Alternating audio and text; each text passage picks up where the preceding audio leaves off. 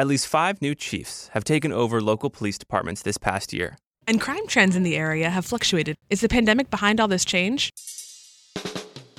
I'm Luke. And I'm Laura. This week, we take a look at the world of crime during the pandemic, where national trends have emerged.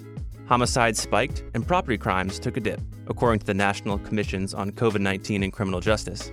Investigative reporter Megan Clarity gives us a deeper look on why these trends cropped up across the D.C. region.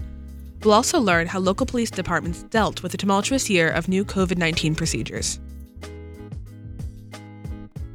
So Megan, thanks so much for coming on the show. In D.C. alone, we saw a 150% increase in carjackings and a 20% increase in homicides in 2020. Are these trends ones that are directly connected to the pandemic, indirectly? It's hard to say, especially on the carjackings front, because it did seem like in the start of 2020, that stat just skyrocketed, and it was happening everywhere. It wasn't just one county or in downtown D.C., it was really everywhere. What I heard anecdotally, so as much as this is worth, from a couple of police officers was they thought it was like the combination of kids being bored, not being in school. I mean, just honestly, like your perfect storm as a teenager. I'm bored. I want to see my friends. I'm out. And like, let's just do this for kicks. Let's just steal a car? I know. Not knowing maybe that it's not just a funny joke, like, you know, can actually be charged with something. I mean, that said, there were some very serious where people were hurt. But for the most part, it seemed to me that it was a lot of break-ins and a lot of moving cars from one location to another. So the carjacking thing is very interesting. Yes, I do think it's because of the pandemic. It'll be interesting to see when schools are up again full-time later this year, if that trend goes down, because then we can directly correlate. But for right now, it's all anecdotal. However, the majority of the people who were creating this spike in crime and who were caught in the act were teenagers. So take that as you will. Homicides, I think, honestly, it's sort of the adult version of the same problem, especially with domestic violence. We were worried about that really in the beginning of it when we were scared to go anywhere. There's no escape. Right. Exactly. And being in a position where you're possibly around your abuser 24/7, you don't have a job to go to or any kind of resources that you would be able to access if you were elsewhere, or really a reason to leave, right? We did see that tick up in different counties. I will say, I think everyone was expecting, and this is horrible because it's crime, so no crime is good, but I think we were expecting more incidents of domestic violence. And then I know in Montgomery County, they were saying, wow, if we're not hearing about it, that doesn't necessarily mean it's not happening. Yeah. Right? Yeah. I mean, we were getting reports because people were able to report, or they were reporting to a colleague, or they were going to a community center because they could and it was on their bus route home or whatever it is. And now we are not hearing from them because we can't.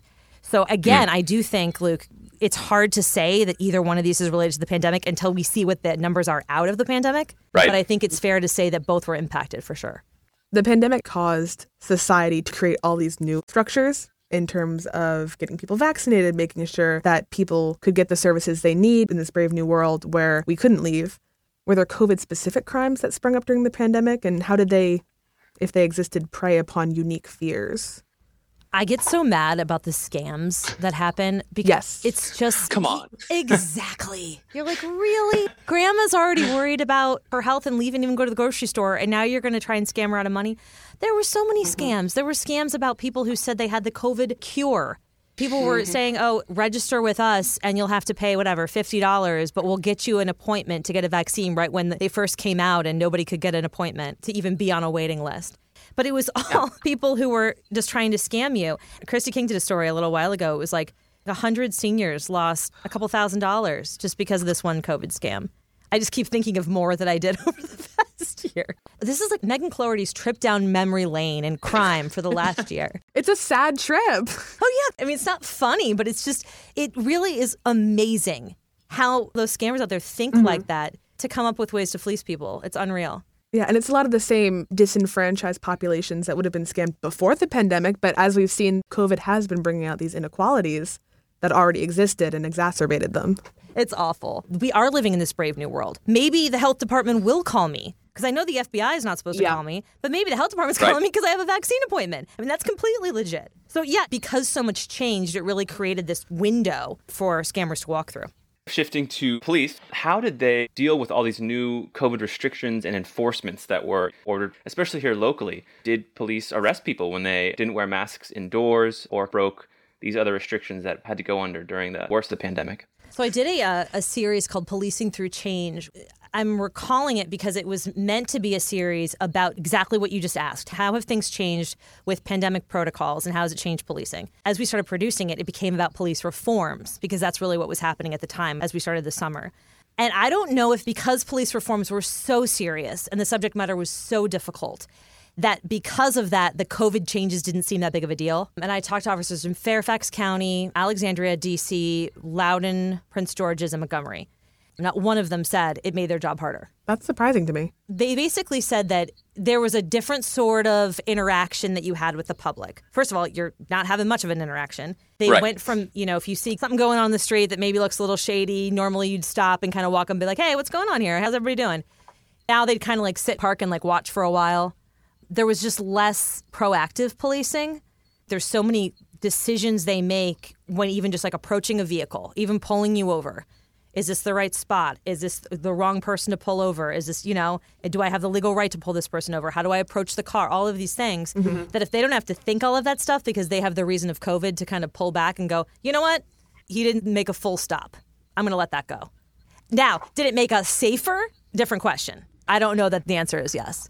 The one thing is when they said they had to show up for like the COVID call and the ambulance was called and they obviously respond to make sure everything's okay. It took so long, they said, for them to, anybody, even the EMTs, to just fully like put on all the PPE to go in, that a lot of them expressed to me anxiety about not being able to help as quickly as they could because they just had to protect themselves and their colleagues. But I think on the normal day-to-day pulling people over and just kind of checking stuff out, I didn't hear that it made their jobs any harder. These compounding issues of the last year, the police reform brought on by calls for racial justice and all these changes brought on by the pandemic. I mean, those two things alone made it a really tumultuous year of crime. When you have a lot of change comes from it. It's all working toward being a better society, but just to have those two things happen at the same time, I'm sort of not surprised that one shook out the other. It made sense to me that if we're going to tackle this major issue that we should have been tackling as a society for years ago, that we would be doing it during a pandemic that hasn't happened, in 200 years. That seems to jive with me. And I will ask the perennial question, pulling you out of the Megan Cloherty trip down memory lane, looking to the future and fully acknowledging you do not have a crystal ball, what parts of the change to policing and the way we interact with crime do you think are going to stay? Do you think this uptick in carjacking is going to become the new normal? Do you think the rollback on preventative policing will remain intact? I think you're going to have some knee-jerk reactions like you do to any change. I mean, I think you're going to lose a lot of police officers to start with because the people who feel like they've lost power in some way, I don't see anybody crying a tear over them leaving. But they already have retention issues. It doesn't matter what department you ask. So who do we need to get into policing? And how long does it take for the people who fit the new job description to get in and get trained and be the person who you actually interact with on the street? So I think there's a couple years before we really see it play out the way it's meant to. I mean, you change a law and it takes a little while. Obviously it's important if Virginia, for example, passed the no chokeholds. That needs to be in effect right away. There's no question about that. But do we see an immediate major case? I don't think so. That comes from that. I think it's going to be a couple years. You know what I'm saying? It's a little bit of a growing pains. And I hope that those growing pains aren't deadly because when it comes to policing, it can very well be. DC made national headlines in March after two girls, 13 and 15, were charged with murder after the carjacking of an Uber Eats driver turned fatal.